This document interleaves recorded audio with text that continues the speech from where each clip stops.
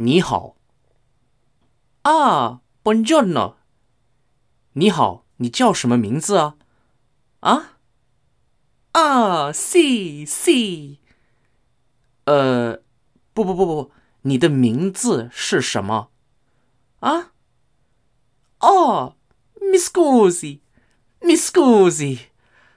哎呀，算了吧。What's your bloody name, mate? My name. Mi chiamo Matteo. G'day everyone, my name is Stephen and welcome to another episode of the Bamboo History Podcast. For those of you who are new, the Bamboo History Podcast is a podcast that talks about Chinese and East Asian history.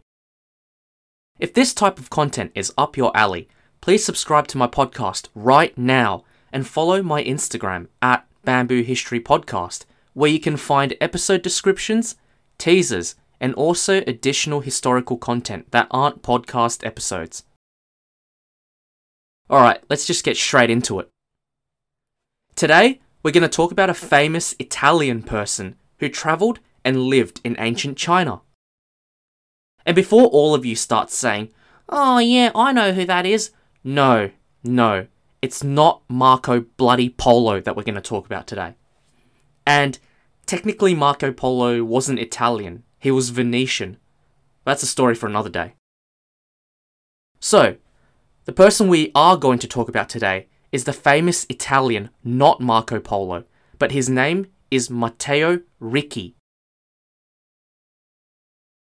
Matteo Ricci, spelt Matteo-Ricci, was one of the most famous Jesuit priests that visited China during the medieval period. His Chinese name is Li Ma Do, which was actually a Chinese name he gave himself. And he was born in the year 1552 in the city of Macerata, Macerata, which at the time was under the rule of the Papal States, but in modern times it's part of the country Italy. Let's talk about Matteo Ricci's early life first. So Matteo was born into a really well-off and noble family. His dad was a pharmacist and his parents ran a pharmacy. When Matteo Ricci was born, during his time, Italy was in the Renaissance period. If you don't know what the Renaissance period is, this was a period in time in Europe where there was a blow-up in arts, culture, language, science, and exploration. This was the period of time where we saw people like Leonardo da Vinci and Galileo. This also coincided with the power and influence of the Catholic Church, especially in the Papal States where Matteo Ricci was born, because the Papal States were ruled directly by the Pope. Hence, for a young, curious Matteo, he was drawn in to learning the knowledge that was being spread during the Renaissance, and he also was curious and wanted to learn more about the Catholic faith. As a child, Matteo studied at a school opened by Jesuit priests. But his father had high hopes for him.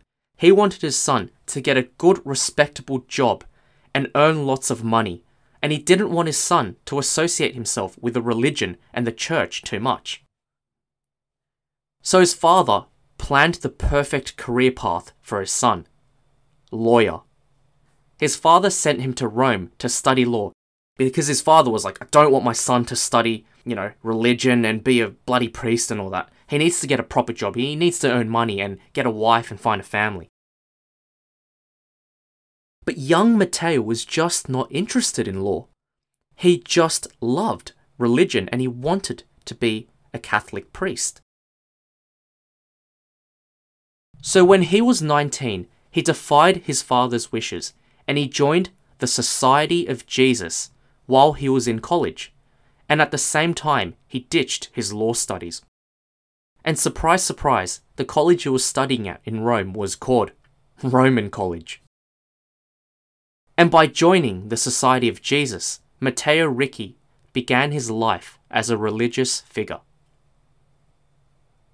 You're probably all wondering, what is the Society of Jesus? I'll just take a brief detour. The Society of Jesus is actually colloquially known as the Jesuits. Jesuit spelt Jesuit. The Jesuits were founded by a man named Saint Ignatius of Loyola in the year 1540, and it is a Catholic religious order. What separates the Jesuits from other Catholic religious orders is that they are committed to seek God and find God's will in all things, which has led to Jesuits studying a wide array of topics like maths and science, and travelling to different places around the world just to seek knowledge. And unlike other Catholic orders, the Jesuits are also expected to take up orders and go anywhere in the world to conduct the work of God. Now back to Matteo's story. After he became a Jesuit, Matteo began studying at college earnestly. Instead of getting wasted, at frat parties and all that, he studied really hard in college, and he learnt a wealth of knowledge in the fields of mathematics, cosmology, astronomy, philosophy, and obviously, theology. In the year 1577, when he was 25, he applied for a trip of a lifetime to go to Asia and China as a missionary. He left Europe, and then, for the next few years, he didn't go to China straight away. He spent a few years teaching, training, and studying in the Portuguese colony of Goa in India.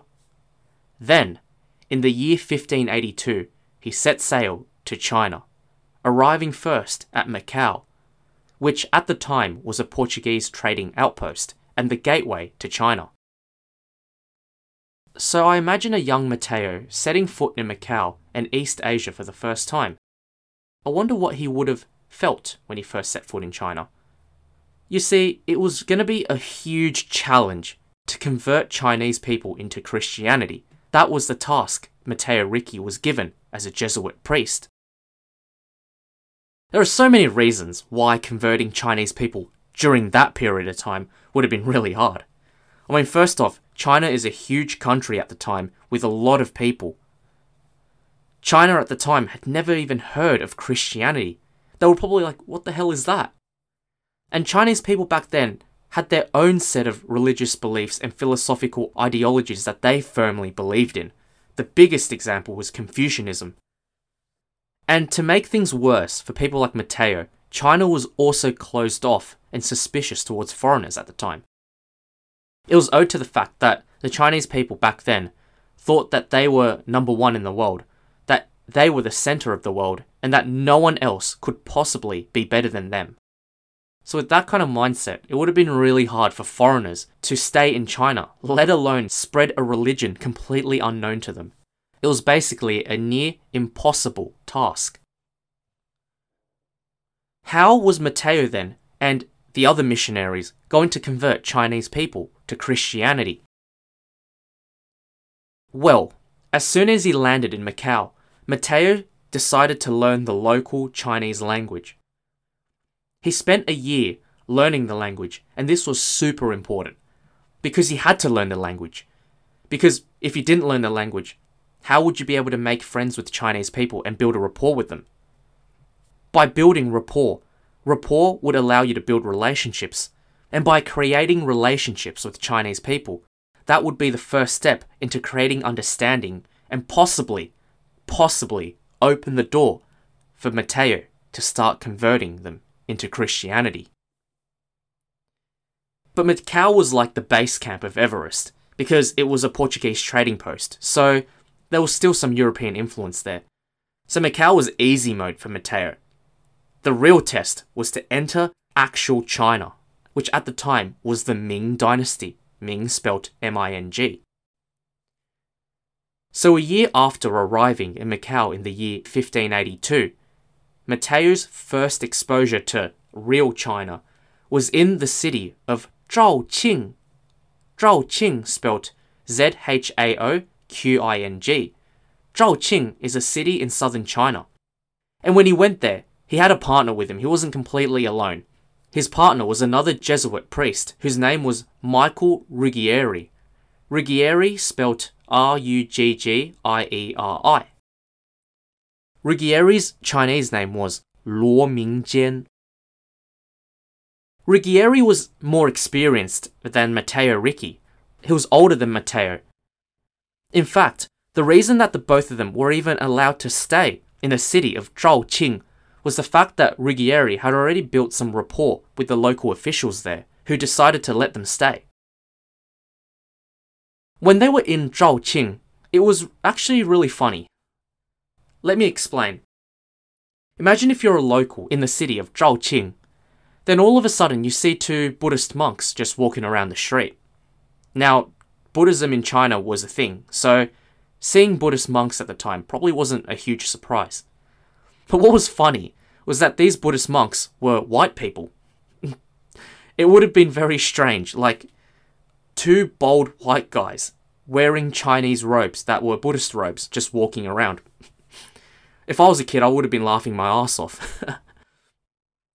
And you know why they did that? Because they thought that was the way they were going to convert people into Christianity, which I find very ironic because they're wearing Buddhist monk clothing.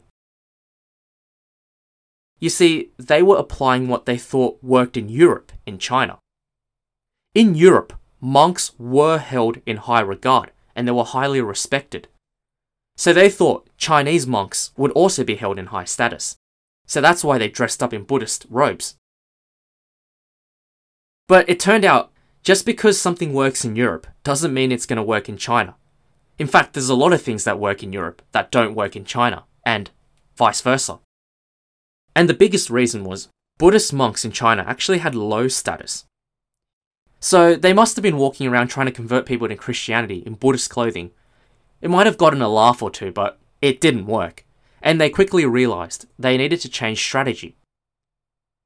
They soon found out that it wasn't the Buddhist monks in China that were held in high esteem.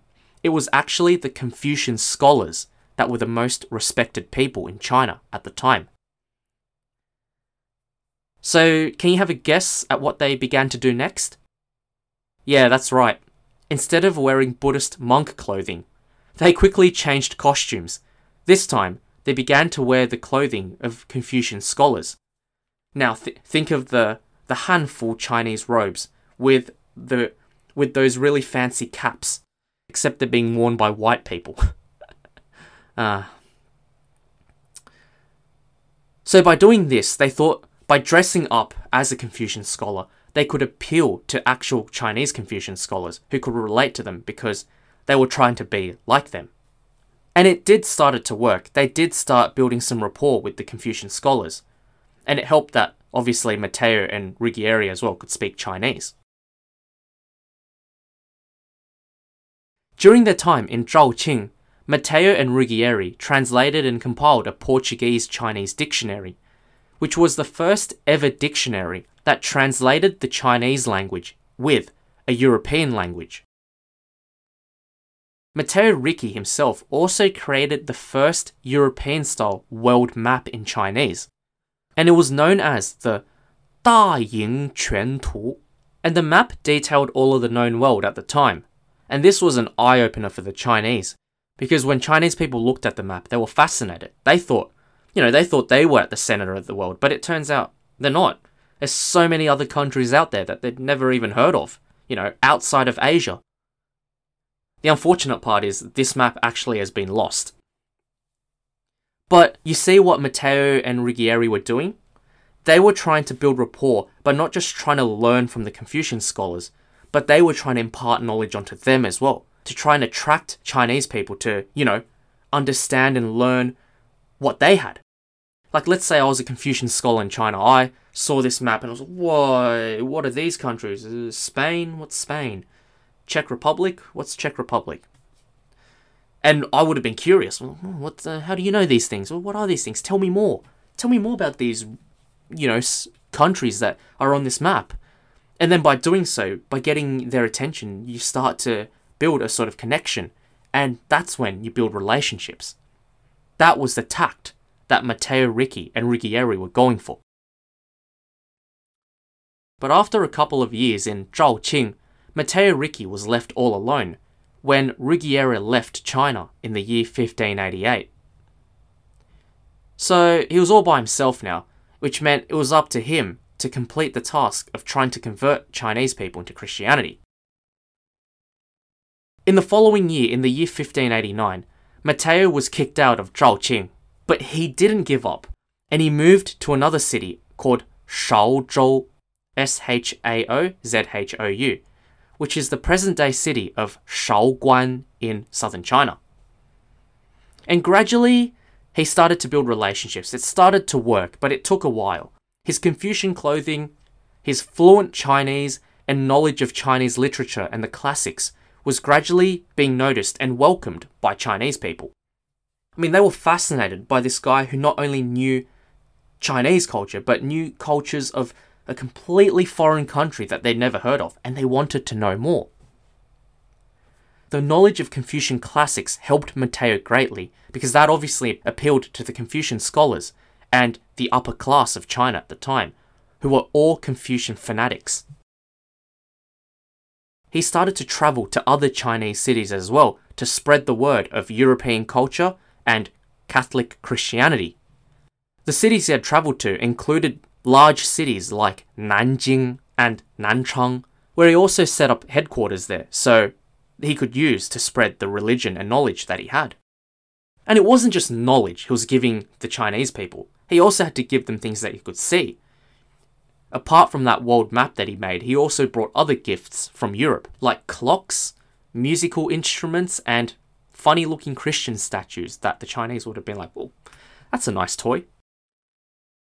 But his ultimate goal, which he achieved in the year 1601, was that he was finally allowed to go to and live in the city of Beijing, which was at the time the capital city of the Imperial Ming Dynasty. And Beijing was his ultimate goal, because that was where the emperor was. Now, why was the emperor so important? You see, he believed that with China, influence to the common people came from the top. So he believed if he was able to reach the emperor and tell him about Christianity, and then somehow convert the emperor into Christianity, then if the emperor was all for Christianity, because he had ultimate power of the country, he could spread the religion to first the scholar officials below him, and then the people below them, and then finally the common people, therefore diffusing the religion to everyone in the country. So that was why getting an ear to the emperor was important for Matteo Ricci. Unfortunately, however, I'm going to say now that he actually never met the emperor during his entire time in China, but the emperor knew of him. Even though it was unfortunate he never got to meet the emperor, he was still a celebrity in Beijing. Everyone wanted to see this white guy who was wearing Chinese robes and speaking Chinese, but also speaking some other weird foreign language at the time. Italian. And they also wanted to meet this guy because he had all these weird gifts, like he had all these weird items like clocks and violins and all these things that Chinese people hadn't even heard of. They wanted to meet this person, which was why he started to make a lot of friends. And Matteo Ricci was very welcoming. He taught his Chinese friends a lot of stuff they'd never heard about, which was mathematical and science knowledge that the Chinese people didn't know, showed them things like telescopes and world maps, and also taught them Western literature and philosophy. And it was through this exchange of culture and knowledge that helped Matteo eventually start converting Chinese people. This is where I'll get into two of Matteo Ricci's most famous students. His first student was a man named Chu Taisu, spelled Qutaisu. Chu Taisu had met Matteo Ricci in the city of Shaozhou in the year 1589.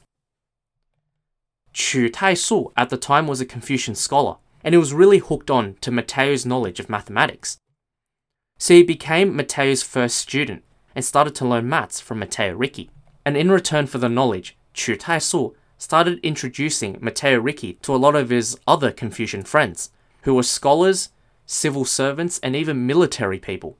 And this started to broaden Matteo Ricci's name, network, and knowledge of him around the country. But his second student was perhaps his most famous student, and his name, I'm sure a lot of people may already know this, his name was Xu Guangqi. Xu Guangqi, spelt Xuguangqi.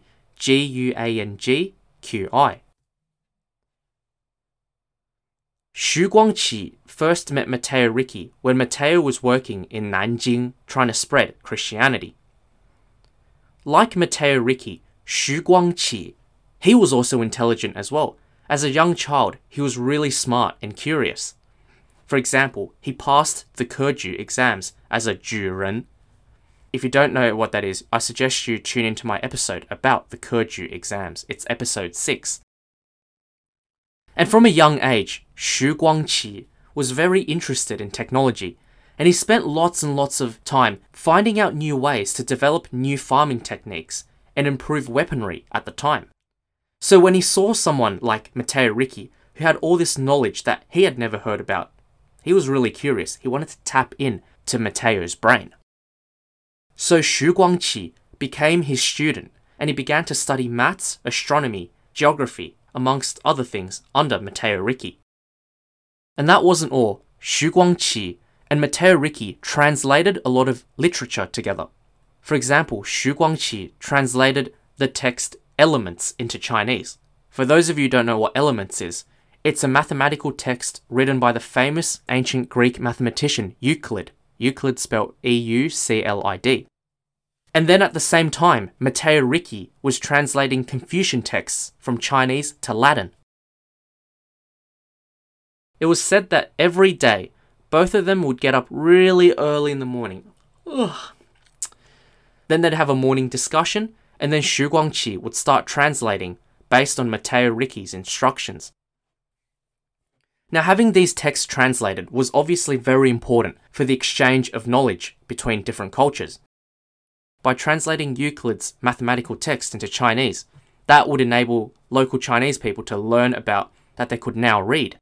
And likewise for Confucian texts.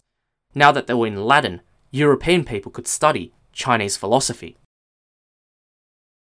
But the most important thing that Matteo Ricci did to Xu Guangqi was that he successfully converted Xu Guangqi into Christianity.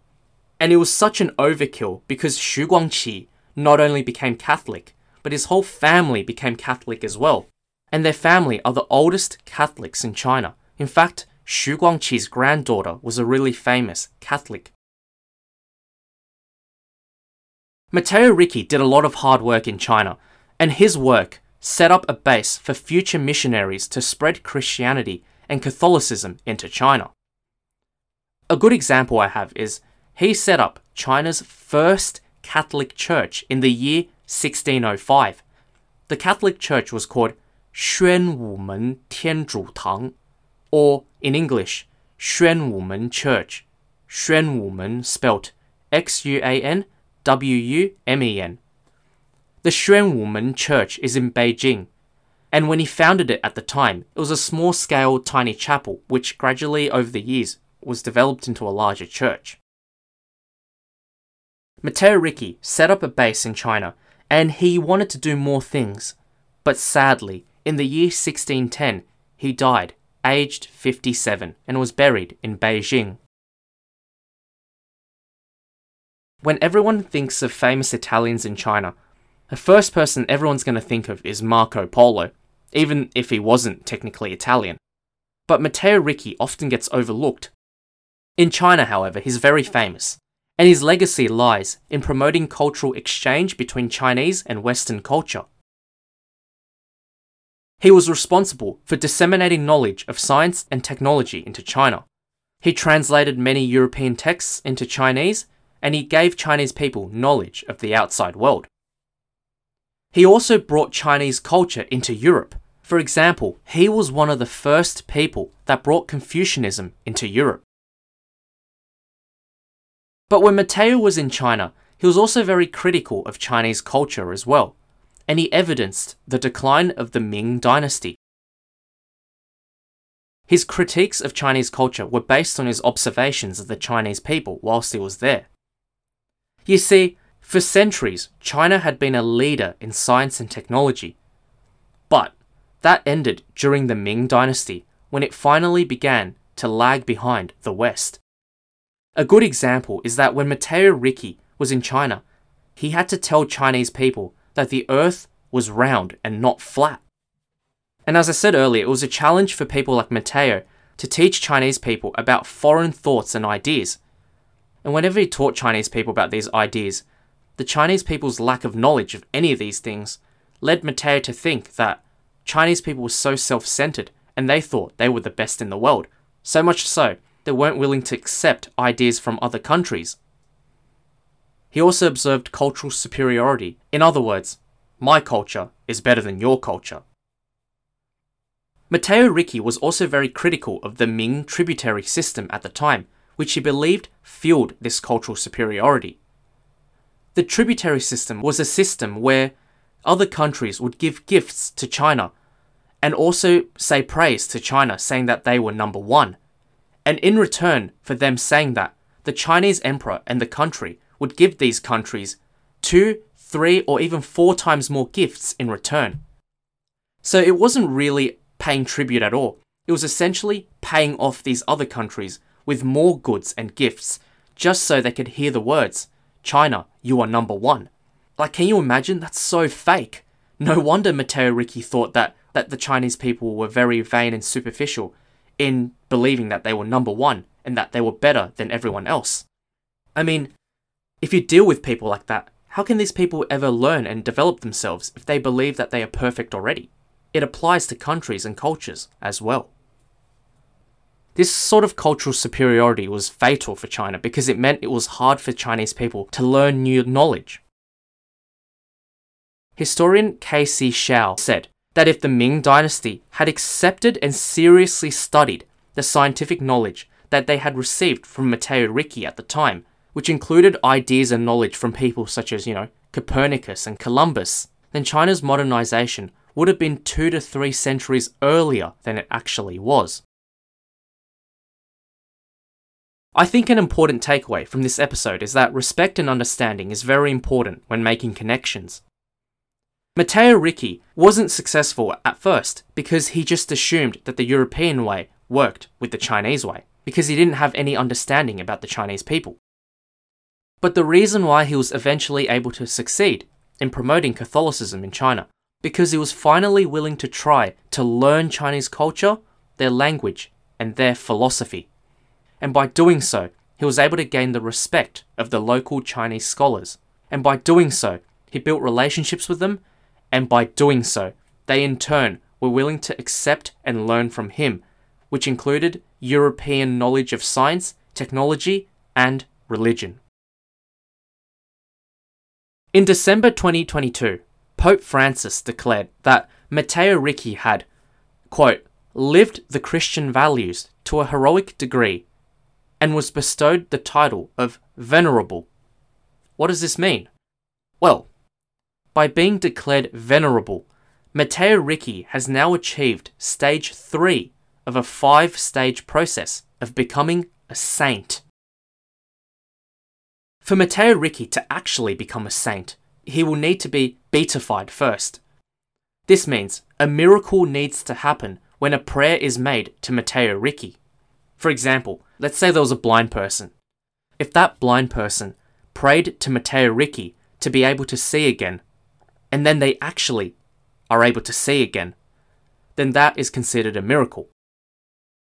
Then, after that first miracle is verified, a second miracle needs to happen again before the Pope can canonize Matteo Ricci for him to become a saint.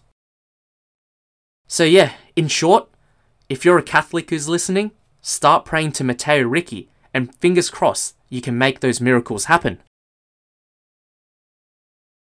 So yeah, that's it. That's the end of the story of this great religious and cultural ambassador, Matteo Ricci. I hope you all enjoyed this episode. If you enjoyed this episode, please subscribe to my podcast right now and also follow me on my Instagram at Bamboo History Podcast. If you want to reach out to me with feedback, topic suggestions, or just want to have a chat, feel free to Instagram DM me or email me. Details will be in the description box below. Okay now, time to go. Thanks everyone for tuning in. Enjoy the rest of your day or evening, and I'll see you all next time on the Bamboo History Podcast. Bye for now. Arrivederci!